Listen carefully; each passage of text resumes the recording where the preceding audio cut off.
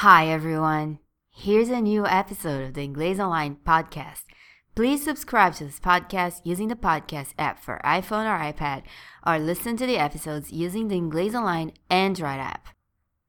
Thanks for all the comments at the iTunes store, and if you haven't yet left a comment for this podcast, please do so.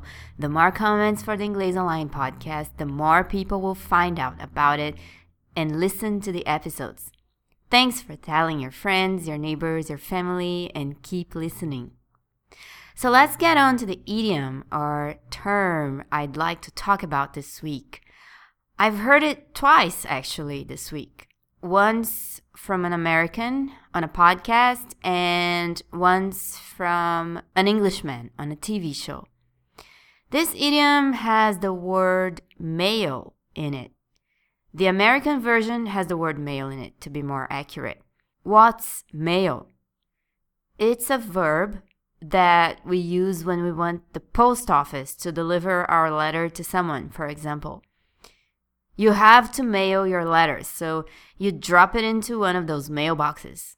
If I remember correctly, I think they're blue in the United States.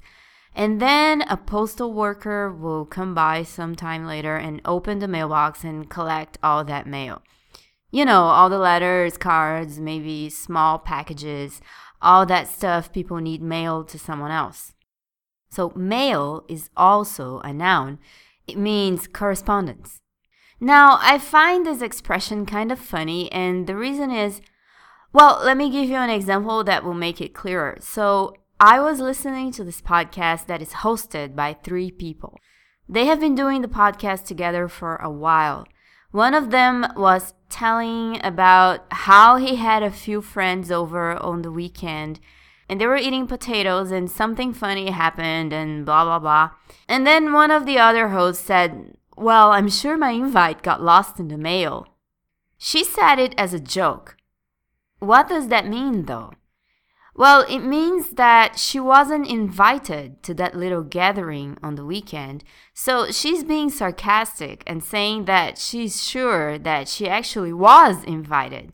But the problem was, her invite got lost in the mail. Something happened to her invite. Maybe the postal worker lost it or mishandled it somehow, so she never got the invite, and that is the reason why she wasn't aware of her friend's little party. So that's why the woman said, "I'm sure my invite got lost in the mail." Obviously, she's joking, and it's okay to say that to a close friend, for example. Sometimes people say that because they're actually upset that they were not invited to something. That's the case of the Englishman on the TV show I watched this week. His friends told him they were going on a ski trip, and the guy said, "Well, I'm sure my invitation got lost in the post." In the United Kingdom, it's very common to say post instead of mail. And also, invite is kind of an abbreviation for invitation. So invite or invitation, it doesn't matter. So I think it's usually kind of funny when someone says, "Well, I'm sure my invite got lost in the mail," to a friend, because they're actually teasing the friend, right?